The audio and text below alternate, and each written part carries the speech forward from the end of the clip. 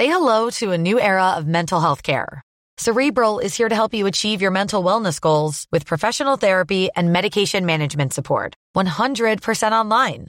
You'll experience the all-new Cerebral Way, an innovative approach to mental wellness designed around you. You'll get a personalized treatment plan from a therapist, prescriber, or both in a safe and judgment-free space.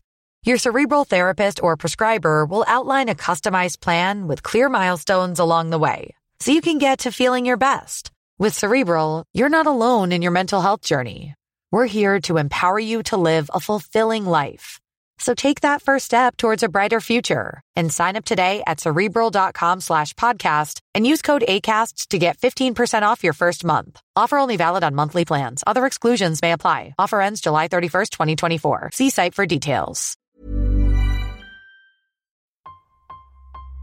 All engine running. Absolute genius. Get this.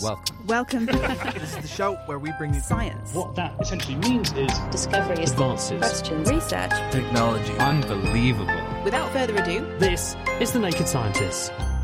Hello, welcome to the programme where we bring you the latest breakthroughs in science, technology and medicine with me, Chris Smith, and with Harry Lewis.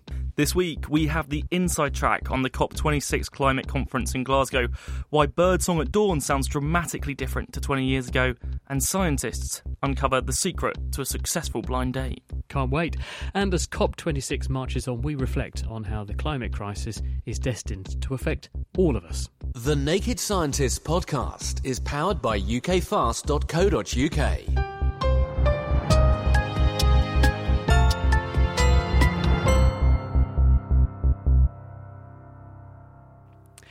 The COP26 conference represents a critical moment in the fight against climate change because it's the first key checkpoint on progress since the Paris Agreement, which was back in 2015.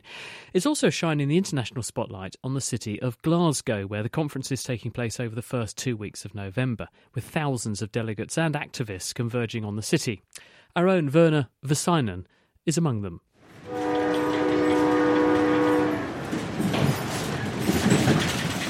I've just arrived in Glasgow Central Station for COP26. I'm walking through the Central Station. It's quite a grand old building with steel beams along the ceiling and COP26 banners hanging down. It's very clear that this is the city of COP. There's a real sense of buzz in the air. I'm excited to see what else I can find in Glasgow. I think the first place I'll head to is the Blue Zone, which is the official zone where the negotiations are taking place. Standing here outside the COP26 gates is quite a jarring sight. Huge metal fences are barricaded all around the venue. There's no way in unless you have an official badge. There's police patrolling everywhere, at every corner. This is where all the negotiations over the next 2 weeks are taking place, with delegations from every country in the world. Every day of the conference has a particular theme that they're negotiating on. The protest is just starting, and they're playing some music on drums and starting to make noise.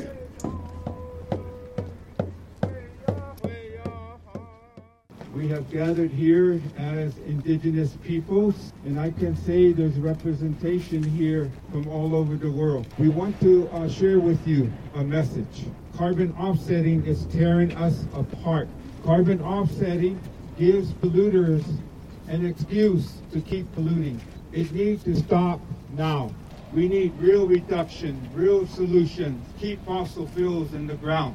We in the Arctic are experiencing the climate crisis at 2 to 4 times the rate as the rest of the world. And when I come here to the COP, I am not only carrying myself, I am carrying my people to bring our truth to the table, and yet we are constantly ignored and silenced. When in climate crisis, we lack this connection with nature. We need to come together. Remember who we are, why we are here, why we are here as human species. We came here to take care and give care to Mother Earth, not to take over. This is the time, and the time is now. All together we are stronger. Wow, that was incredibly powerful. We've just been gathered here listening to indigenous people from all over the world, making their voices heard. I'm standing on this beautiful bridge that goes across the River Clyde. On one side of the river is the main conference venue. On the other side of the bridge is the green zone, the publicly accessible zone to everyone. That's where I'm heading now. And I can tell that I'm approaching the green zone because every sign around me is green. Greenery everywhere. Immediate thing you notice, and there's basically nobody here. The green zone is deserted, at least at the entrance.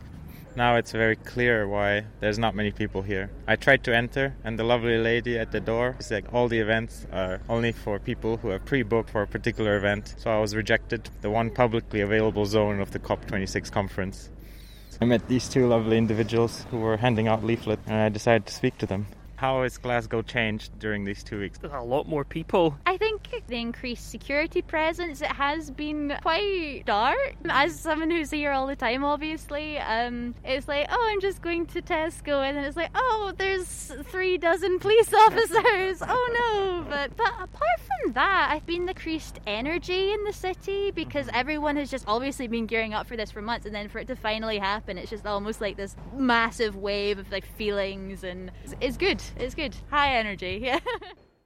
Now, someone who does have access to that exclusive blue zone is Neil Jennings from the Grantham Institute for Climate Change and the Environment at Imperial College London. He told me what's been happening. There's a sense of cautious optimism at COP at the moment. There's been, I think, progress in a number of different areas over the first few days. There's a week and a half to go, so obviously there's still a number of things that will need to be sorted out. The world's leaders were here for the first couple of days. The delegates are working their way through a number of different agenda points, looking at areas around adaptation to climate change, how developing countries are compensated for damage that they experience as a result of climate change, and then finalising the kind of the nuts and bolts, the nitty-gritty, if you like, about how individual countries are going to have to report on their emission reductions. There's talk of that being more frequent. You spoke about the world leaders coming here. Who has turned up? The majority of the big players have turned up. So Joe Biden was here, Boris Johnson, leaders from the European Union, and the majority of countries around the world. The key people who haven't been in attendance is the Chinese leader and Russian leader. Having said that, from China, for example, there were upgraded pledges, if you like, in terms of emission reductions a number of months ago. The majority of the world's leaders have been here for the first couple of days, but there are some notable absentees. Bolsonaro's not there either. You've mentioned Putin. How important is that? It varies. There have been, in the absence of these leaders, pledges that have involved their countries. So, for example, there is a new pledge around deforestation that plans to reverse deforestation by 2030, which includes Brazil in that, even though they're not here in practice. There has also been pledges made around methane reductions, which was led by the US, which didn't include China and Russia, and new announcements from 40 countries pledging to phase out coal, which included countries like Poland and Vietnam, but didn't include China and Australia and the US. And Neil, any of these pledges, would you be able to give us a taste of what they are or the agreements that have been made so far? Yeah, so one of the new pledges that came out early in the negotiations was around methane. So this was a pledge led by the United States to cut emissions of methane by 30% by 2030. And methane is a really important gas because it's very potent. So compared to carbon dioxide, a molecule of methane will trap about 30 times more heat in the atmosphere over a 100-year period. So cutting methane in the short term is a really important thing to do to reduce near-term rises in global temperatures. The initial estimates for this new pledge is that could help to reduce global temperature rise by about 0.2 degrees by the mid part of this century. So these are important pledges, albeit with some caveats that while America are leading the way or involved, it doesn't at the moment include China, Russia and India. So there will need to be some kind of diplomacy, if you like, and engagement with other countries to bring more countries on board. And of course, there's one thing having a pledge, there's another thing which is delivering on that pledge. Does it feel like to you, Neil, that there's any elephants in the room? Does it feel like there's something at COP that we aren't addressing that we should be addressing? Some of the things which are going to be discussed in the next week and a half or so will also involve climate adaptation, how societies will be better prepared for a warming climate, the way that finance is transferred, particularly from the more affluent countries of the world to countries which are particularly affected by climate change, so they are more resilient. The thing that's been the elephant in the room for a while has been this pledge that was made by the most affluent countries of the world back in 2009, where they pledged that by 2020, they would deliver $100 billion of climate finance a year to support countries to be developing in a way which avoided the kind of dirty phase of industrialization that we went through in the UK back in the 1800s. That pledge was supposed to be of 100 billion a year, and the value was more like 80 billion a year. The one thing that's happened just recently, which is a new kind of agreement between South Africa and France, Germany, the UK, America, and the European Union to support South Africa with something like £6 billion to move away from coal, to actually develop their economy in a way which isn't reliant upon a dirty fossil fuel. So that's good for climate change in terms of reducing emissions, but it's also very good in terms of health. Towards the end of COP, are we expecting any big agreements or any headlines to emerge from the conference? Difficult to say at this stage whether we're going to see any kind of big announcements at the end of it. I think the key thing to say is the progress that we've had so far. So after Paris, the countries of the world were asked to submit nationally determined contributions of what they would do in terms of their emissions. And that was putting us on course for a 3-degree world, 3 degrees warmer than before the Industrial Revolution. With the new pledges that have been put forward, that value has come down to around the 2 degrees. It's still not enough to avoid the worst consequences of climate change, but we've come a long way already. But obviously the key thing with all of this is pledges are one thing, delivery is another. We really need to be ensuring that our elected officials, holding them to account, if you like, to ensure that the pledges that have been made are actually delivered. Thanks to Neil Jennings, currently on the ground at COP26 in Glasgow. And Neil will actually be joining us later on in the programme to talk about potential solutions to some of the consequences of climate change that are being highlighted at this year's summit.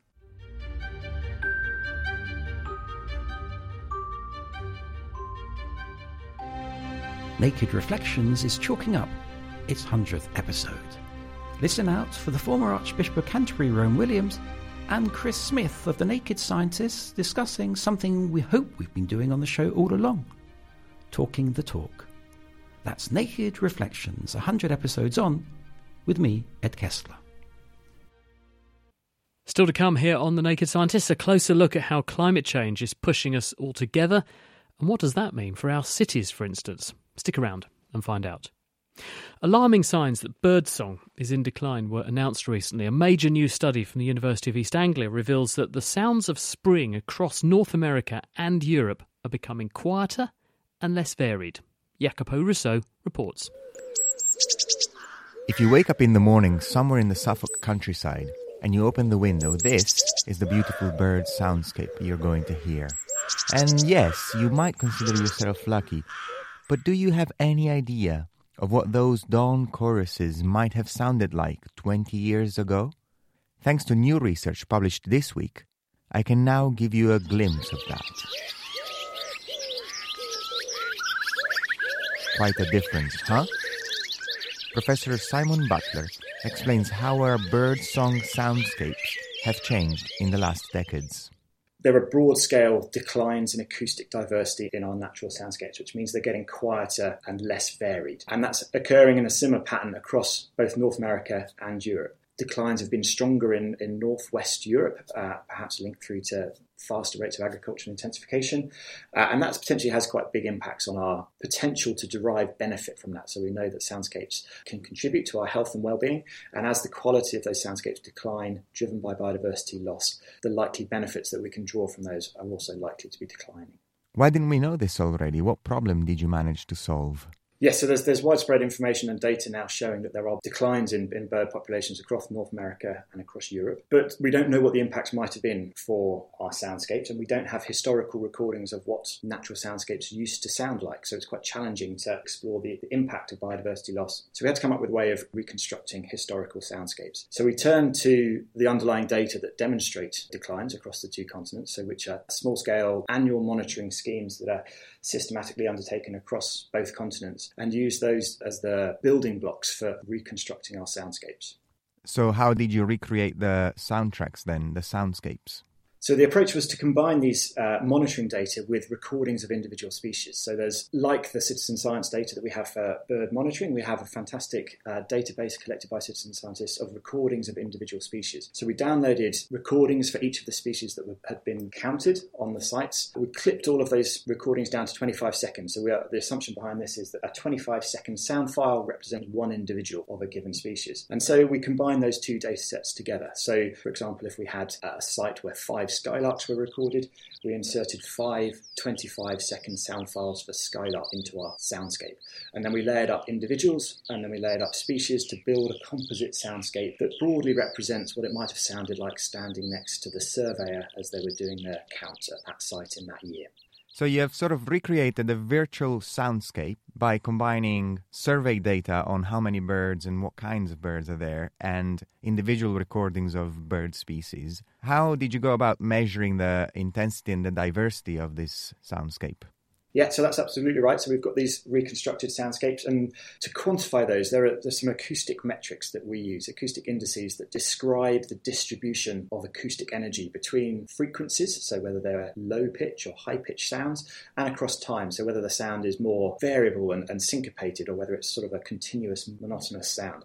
So these different metrics measure different dimensions of the what we would call the acoustic space and how that acoustic energy is distributed. And we want to see diverse range of frequencies occupied by the calls of different species within the community and lots of variation in how those sounds are delivered across time. Are there birds that contribute more to the diversity of the soundscape? Say, is a crow less nice to hear than a skylark? Is there a way to quantify that? Yeah, absolutely. So you can drill that down to individual species, and things like corvids, crows, for example, have quite a low frequency sound. There's not a lot of variation in their delivery. It's quite consistent and stable in terms of the pattern of delivery, whereas skylarks and some of the warblers, for example, have a really varied and rich melodious sound that jumps around across frequencies and gives a real richness and breadth to the soundscapes. And so, if we're losing those kinds of species, those songbirds, warblers, skylarks, those kinds of species, we're going to get big gaps in our acoustic space that are no longer being occupied by those species, and so the diversity and the intensity of the sound that we hear will be declining. Is there a way we can invert this trend? What do you think we should do?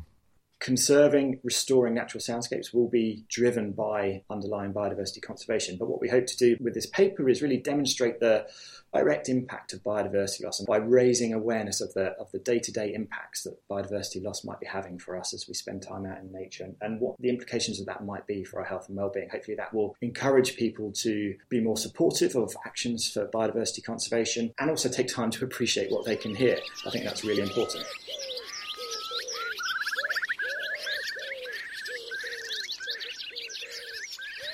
Sobering stuff. That was Simon Butler. He's at the University of East Anglia, and that research was just out in Nature Communications. Now, while fireworks have been filling the skies over the past week, sparks flying between two people pursuing a romantic connection is less of a given. But there might be a way to find out which couples are destined to click if their heart rates synchronise when they see each other. Julia Ravey. They look all right, actually. Definitely not. Oh, that's a cute dog. Right up my street. It's a match. When it comes to finding a potential partner, it's hard to know what to look for. A great sense of humour, intelligent conversation, a matching pulse.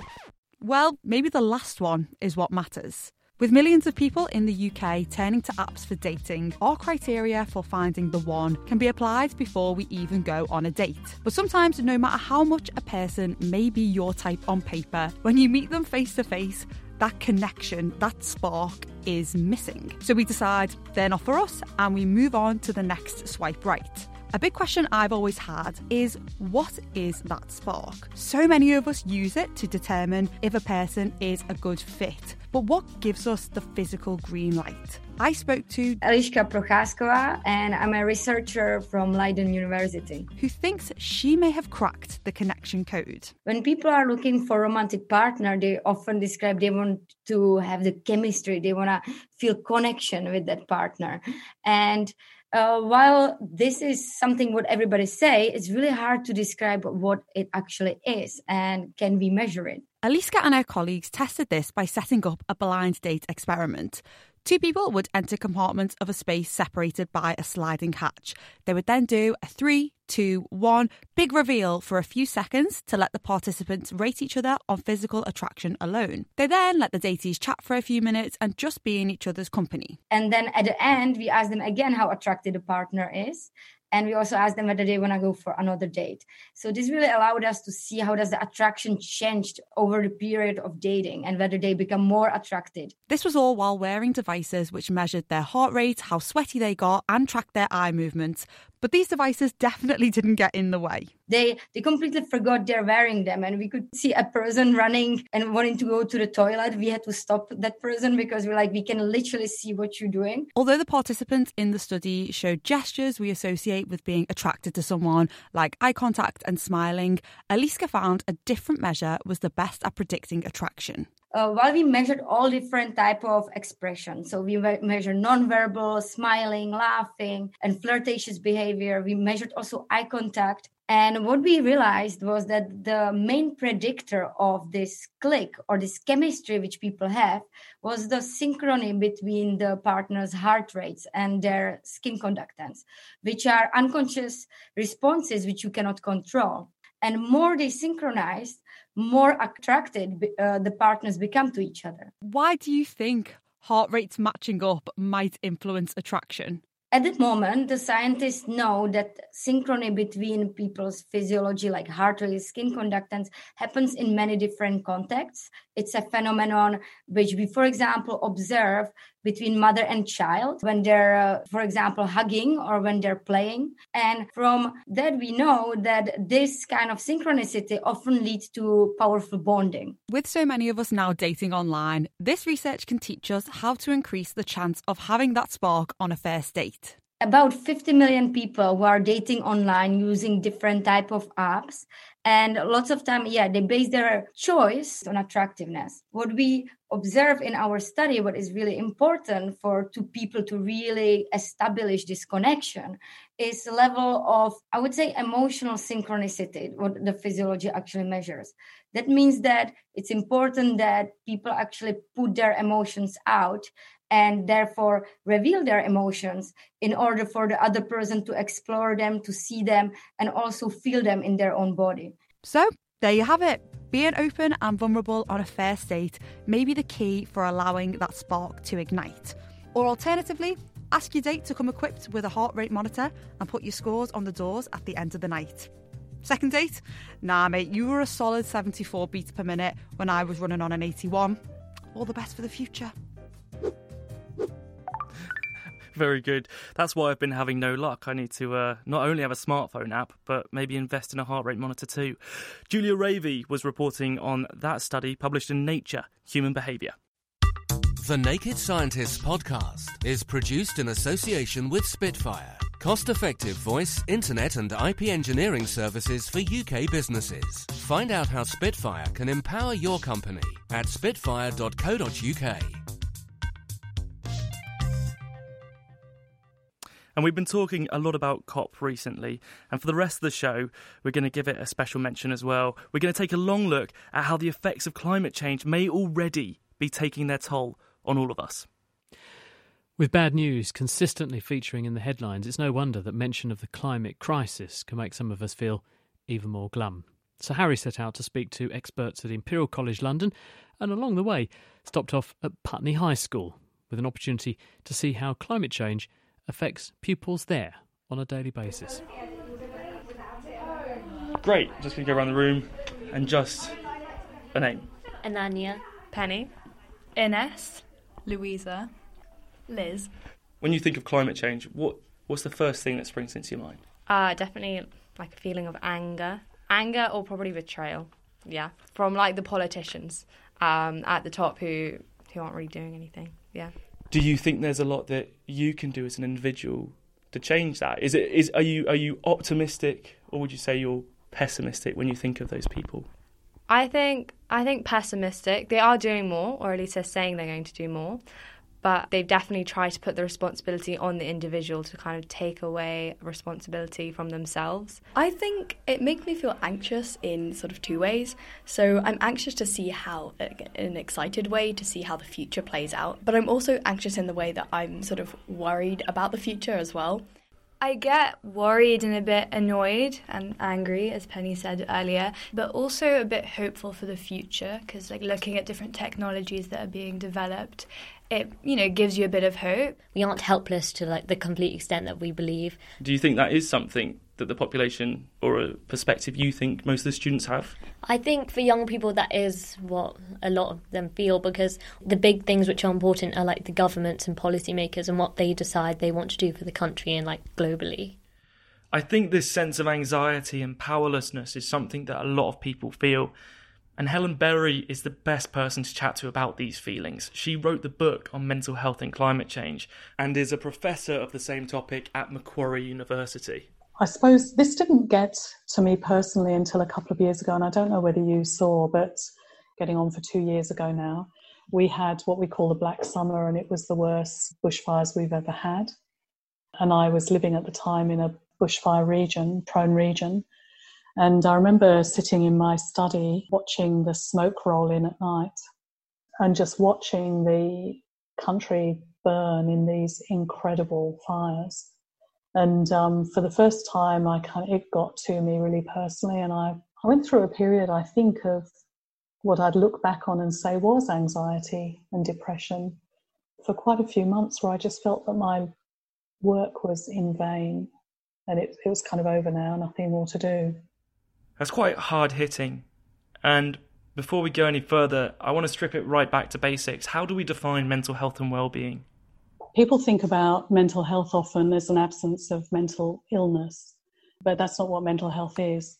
Life is all ups and downs, and having good mental health is about being able to manage the ups and downs reasonably well most of the time.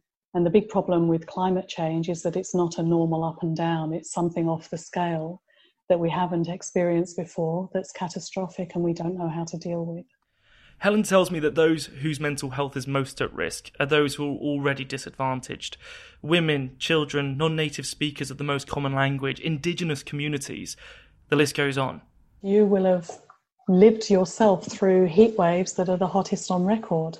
You will have seen on TV completely out of control wildfires in California or Australia or across Russia that haven't ever been seen before.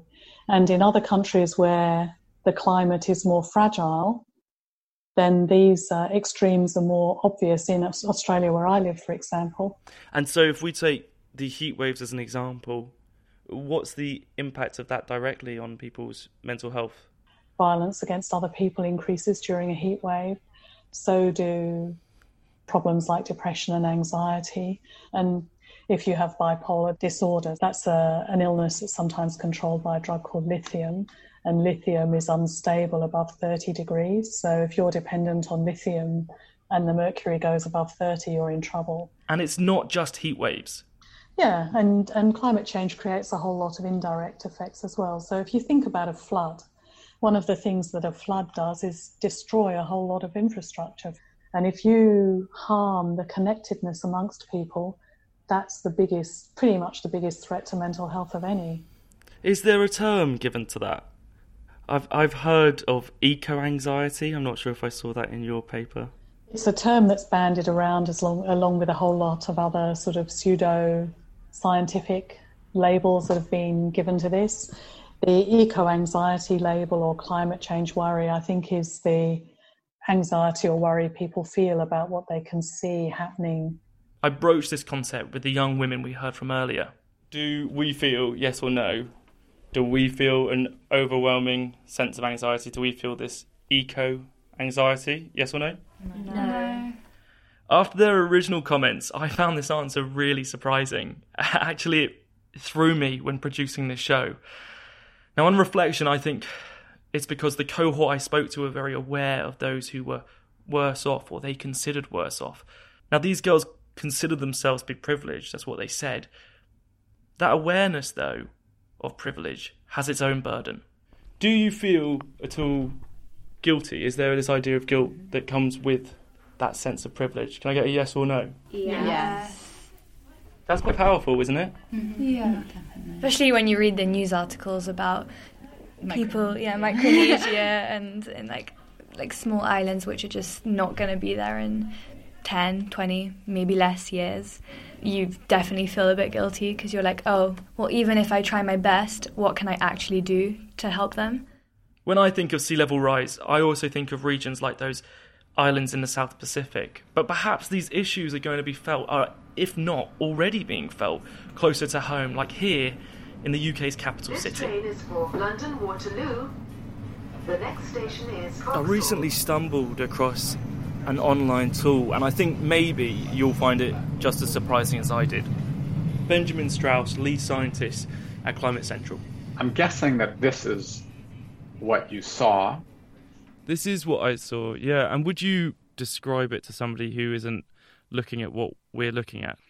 Yeah, so we basically took a Google Map platform and overlaid it with scientific projections of sea level rise added to coastal flooding.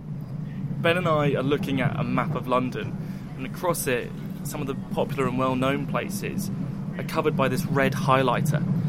By moving the dials on the left of the webpage, you can observe the risks present at a coast near you. And at the moment, I'm looking at what our city could look like in the next decade or so. Ben told me where exactly he got his data from.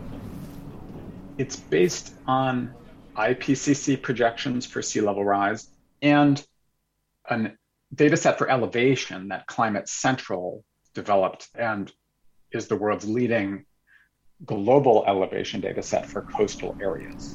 So this tool made by Climate Central, something you can check out as well at home, suggests that places like here at the Houses of Parliament, here at the London Eye, here at London Waterloo train station, even here outside Stamford Bridge, all of these places could find themselves underwater in 10, that's right, just 10 to 30 years' time.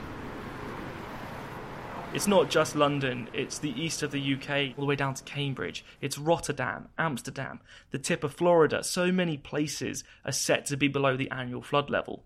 Of course, it's not all doom and gloom. We do have methods of protecting ourselves against the elements. This is actually my old stomping grounds, to be honest.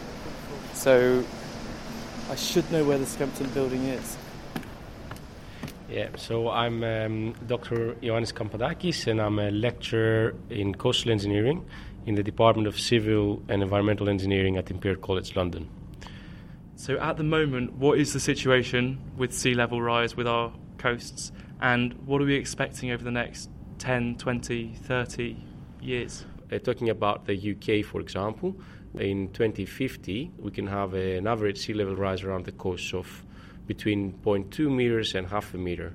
So there's quite a large band that we're looking at. I know you just said that seems like quite a lot, but perhaps to me, it doesn't seem like a lot. So what does that resemble? Why do you think that's going to be so important? Let's think about protected areas, right? So sea walls, breakwaters, groins. And whenever the water goes above it, all of the water goes through the structure and into the city, effectively, right? Now, what's happening is that most of these structures were not constructed with sea level rise in mind. So they're maybe aging assets, they're older structures. So in effect, that 0.2 meter makes a huge difference if you think about the volume of water if it's through other processes.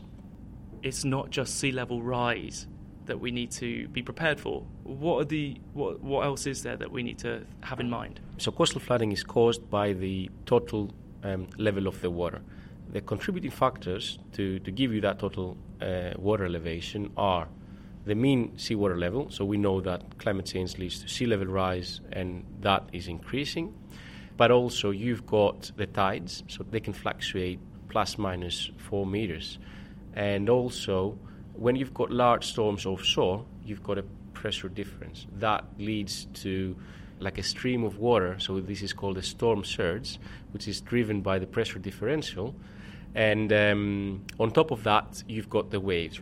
As they propagate, they transfer momentum, which ends up as an additional water elevation at the coastal defense. So all of the elements, apart from the tides that we've discussed, are increasing due to climate change effects. One example of a hard engineering structure that protects against these variables in London is that mighty Thames Barrier. That too, though, is ageing.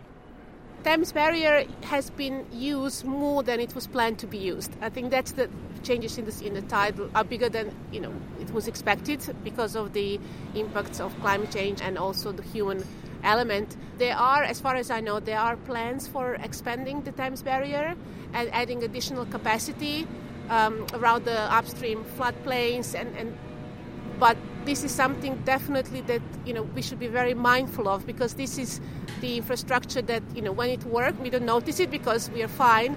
If it for any reason fails, the impact could be really significant. Anna Midge there from Imperial College London. But let's assume that we do fix up the Thames Barrier. London is still going to suffer the repercussions of climate change. Whatever comes in as an input, which is the rainfall, which is getting more intense and the intense events are getting more frequent, then that rain has to go somewhere. So it ends either in the sewer system, so in the pipes. If we don't upgrade the pipes, then it stays on the surface and in extreme scenarios ends up flooding the households. As development continues, cities like London must continually battle with greater surface runoff and an increase in the use of water resources. I got to see one of the solutions firsthand. So we are actually standing at the South Bank on the embankment that protects London from the river flooding, and we are standing across the construction site that will be one of the entries to the super sewer that London will have in the next couple of years. I think there are three things that basically need to happen. So the first one is thinking about the engineering solutions and thinking about beyond the traditional approaches to really creatively implement the infrastructure which is multifunctional. The second one is it's a very much socioeconomic problem, because if we build more, there will be impacts. If people use more or less water, there will be impact. So there is a role of everyone, from the citizens, from the water companies, from the local planners, and ultimately policy to help us get there. And that brings me to my third point, because we're also standing across the parliament, is the role of policy and regulation. If people have been following the media, they would have heard discussions in the parliament around the Environment Bill, which is the new regulation that will come in place in the UK around the environmental protection. So if the government takes it very seriously, if the regulation become more strict, then lots of things can be solved. Our big cities aren't helpless to the changes that we are set to see. But as sea levels rise, as more of our coastlines and cities dip below that annual flood level, pressure increases on our infrastructure and the risks begin to escalate. Because if we don't ensure that our water management is up to scratch and something goes wrong, then the repercussions are just going to be that much worse. Prompted by the COP26 climate summit in Glasgow, we're considering the impacts climate change will have on our lives and what we can do to counter some of those threats. One consequence of climate change, that to some extent we are already seeing, is a rising rate of migration as people move from parts of the globe imperilled by the consequences of changing climate. That means more people converging on areas that do remain habitable, inevitably driving urbanisation and habitation density, and therefore the risks of food and water shortages, amongst other problems, as well as outbreaks of disease. So what role does human population play in causing all of this, and in how we prevent all of this? Well, with us is Kathleen Mogulgard, who's at the Population Institute. They're a non-profit based in Washington, D.C., with a mission to, in their words, achieve a world population in balance with a healthy global environment and resource base. Well, Kathleen, let's begin by looking at the scale of the problem to start with. How many humans do we think there are on Earth right now? The world's population is currently about 7.8 billion people, and it's growing every year. It's continuing to grow by about 80 million people per year. What's that in percentage terms then?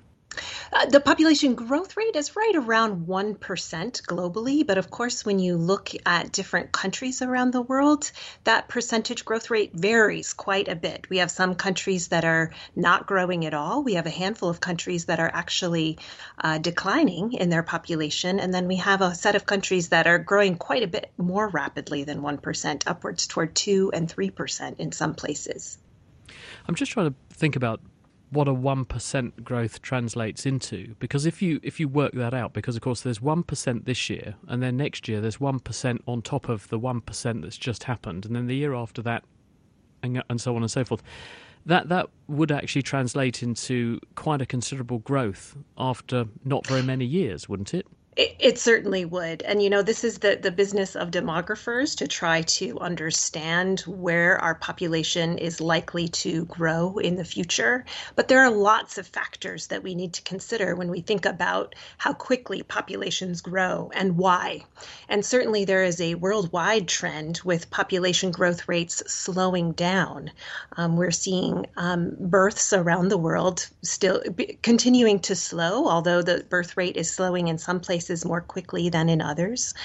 So demographers do their best to try to understand how all of these trends come together, including the ways in which development is proceeding, because we know, for example, as girls receive more years of education, as women have greater access to reproductive health and family planning services and greater economic opportunities, all of these areas where we see gender equity improving, then we also see population growth rates slowing. So it's a real task to try to understand how all of these factors come together that lead toward population growth futures.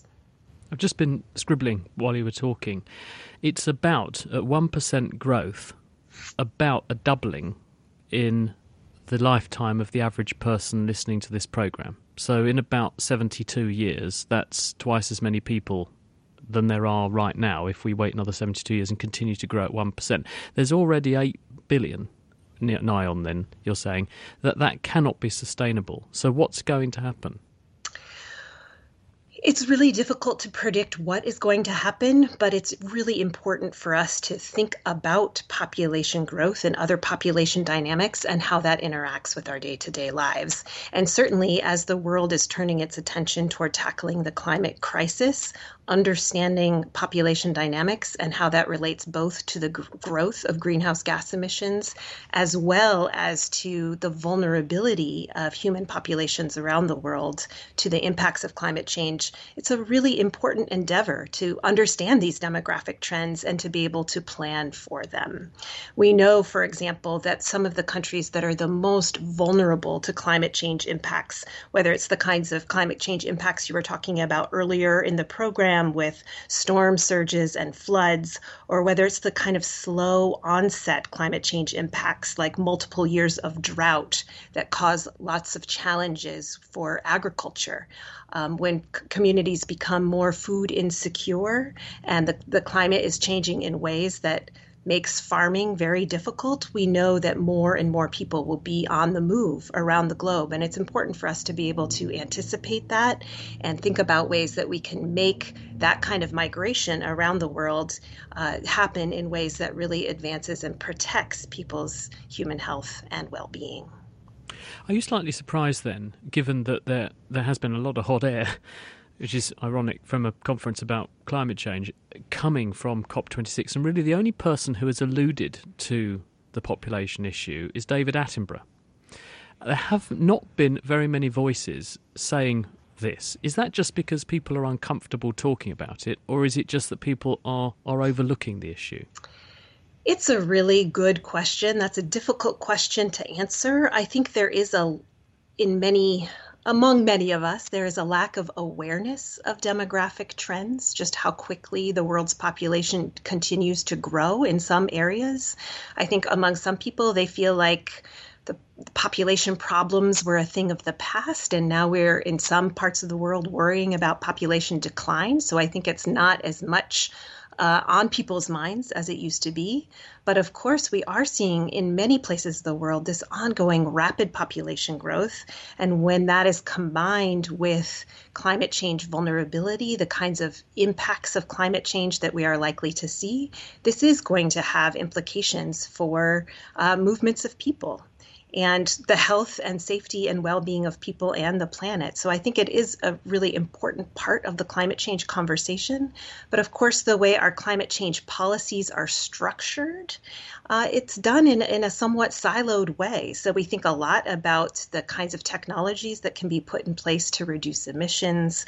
And even when we're talking about climate change adaptation, the ways in which society will be able to cope with the impacts of climate change, a lot of that discussion centers around some of the hard infrastructure that we were talking about earlier in the program, whether that's seawalls or other kinds of things that will enable communities to be able to cope with flooding or heat waves or extreme weather events. And these kind of longer term trends that relate to the growth of our population and the movement of people are not necessarily on the radars of folks who are thinking about the immediate challenges of adapting to climate change impacts.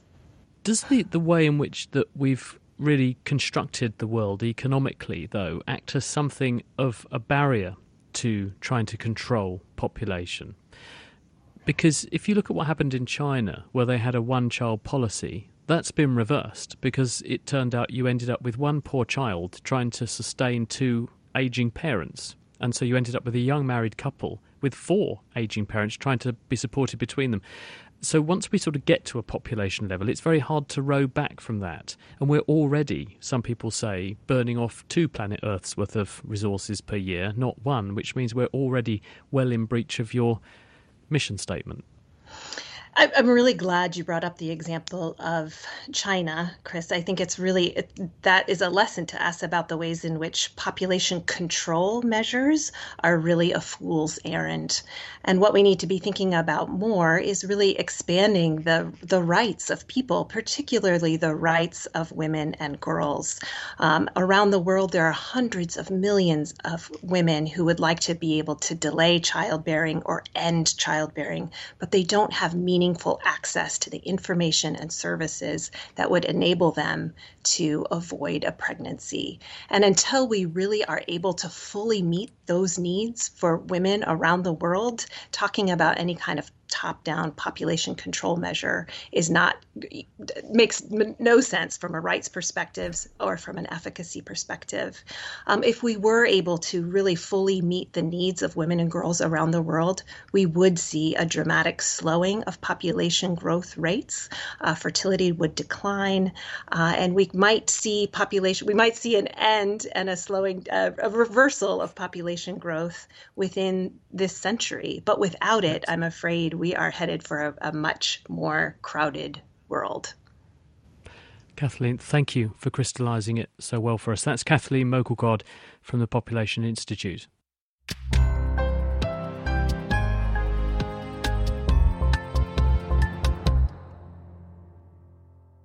Harry Lewis and Chris Smith with you this week. Now, prompted by the COP26 Climate Summit in Glasgow, we're considering the impacts climate change will have on our lives and what we can do to counter some of those threats.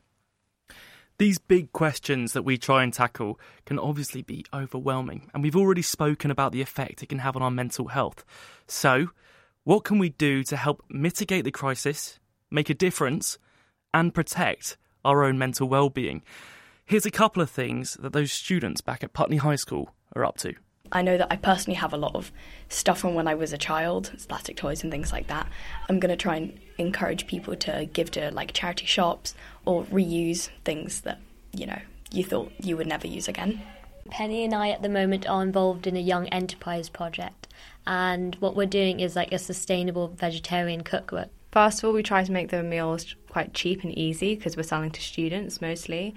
And tasty? Oh yeah, definitely. Tasty's a big part of it since we're going to be eating the recipes as well. But I think red meat is probably the biggest part of people's carbon footprint. So trying to educate them on this is probably the best way to do it, even if people aren't vegetarian all the time. Even if they make just a small change in their lives, it can make quite a big difference. I even heard that one of the students is developing an app to incentivise savings on domestic water usage, Chris. Well, they know what they say. You always get the best ideas from young people who have been unbiased and brainwashed by so-called education, if you think outside the box. Well, with us now to help us all think a bit more outside the box and consider some of the actions that we can all take alongside the things that Kathleen was saying about education and so on, is Neil Jennings. He's from the Grantham Institute for Climate Change and the Environment at Imperial College in London. He's been at COP26. Neil, you've drawn up a list of 9 things that you think should really be on all of our radar for behavioural change around climate change. Do you just want to run us by them? Yeah, so it links into some of the ideas that the young women they're touched on. Amongst the list, we've got things like reducing meat consumption, driving less, walking and cycling more, using more public transport, and for those who fly, flying less and reducing waste. And the 2 ones that I always like to bring out are making your voice heard by those in power. So whether that's your local MP or your councillor or indeed businesses, to contact them, to let them know that you care about this as an issue, and to ask them and push them, if you like, to put the right infrastructure and the right incentives in place to make it as easy as possible for us as citizens to be able to make some of these changes, like eating less meat or using more public transport.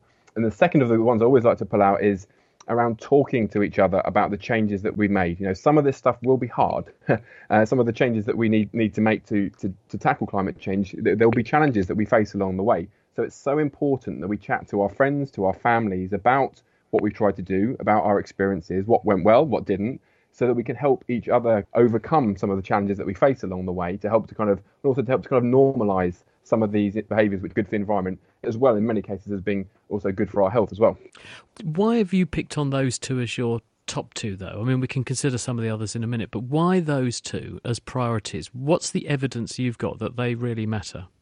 I think it's because it links in with the mental health piece, that first one, that there's some things which we can't control. There's things in our homes which we have control over, whether that's lights, the car that we choose to drive, but there's things that we need our elected officials to do to make it easier for us to make some of these other changes. So, we need our elected officials to make sure we've got good charging infrastructure for electric vehicles. We need them to put the right incentives or infrastructure in place to make it easy for us to cycle and to feel safe when we're doing so. So I think that one's I always bring out because it links in with the mental health piece about we need our elected officials to step up. And people feel a level of anxiety and concern around climate change because we don't always see our leaders leading. But the problem is, and sorry to interrupt you on this, but the problem with this, Neil, is that the political cycle is in some countries 4 years, in our country 5 years at most, before we're all going for an election again. And so really, what do governments worry about? They worry about being re-elected. Climate change is not a 5-year problem. Well, it wasn't. It's rapidly becoming one, but it wasn't. So it's sort of outside the time sphere that really, really galvanises politicians. And that's probably its weakness, isn't it? The one thing that we've seen over the last few years is this very significant increase in the level of concern amongst climate change by the public. So Ipsos Mori do surveys every month, and climate change or the environment more broadly has been figuring in the top 3 issues of concern that a representative sample of the UK public cite.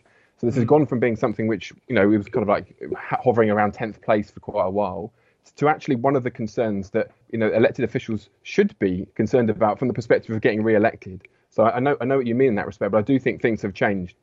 Why do you think there has been this about turn in terms of people's interest? I've noticed it too, and I thought perhaps it's just because COP26 was happening for the first time really on home territory. Is it that, or is it actually everyone's concerned about it and it's a slew of recent bad weather that's driven this? Barely a week or a month has gone by without a very significant weather-related event that's associated with what we'd expect to see from a warming climate. So obviously over the summer we had floods in New York, in China, in London, in Germany, and those are exactly the kind of events we'd expect to see more of associated with climate change. And Helen very earlier on, touched on the kind of wildfires in Australia. So there's a heightened levels of awareness about this issue because of what people are seeing and connecting the dots and saying we need more action on this. Neil Jennings, thank you very much. Harry.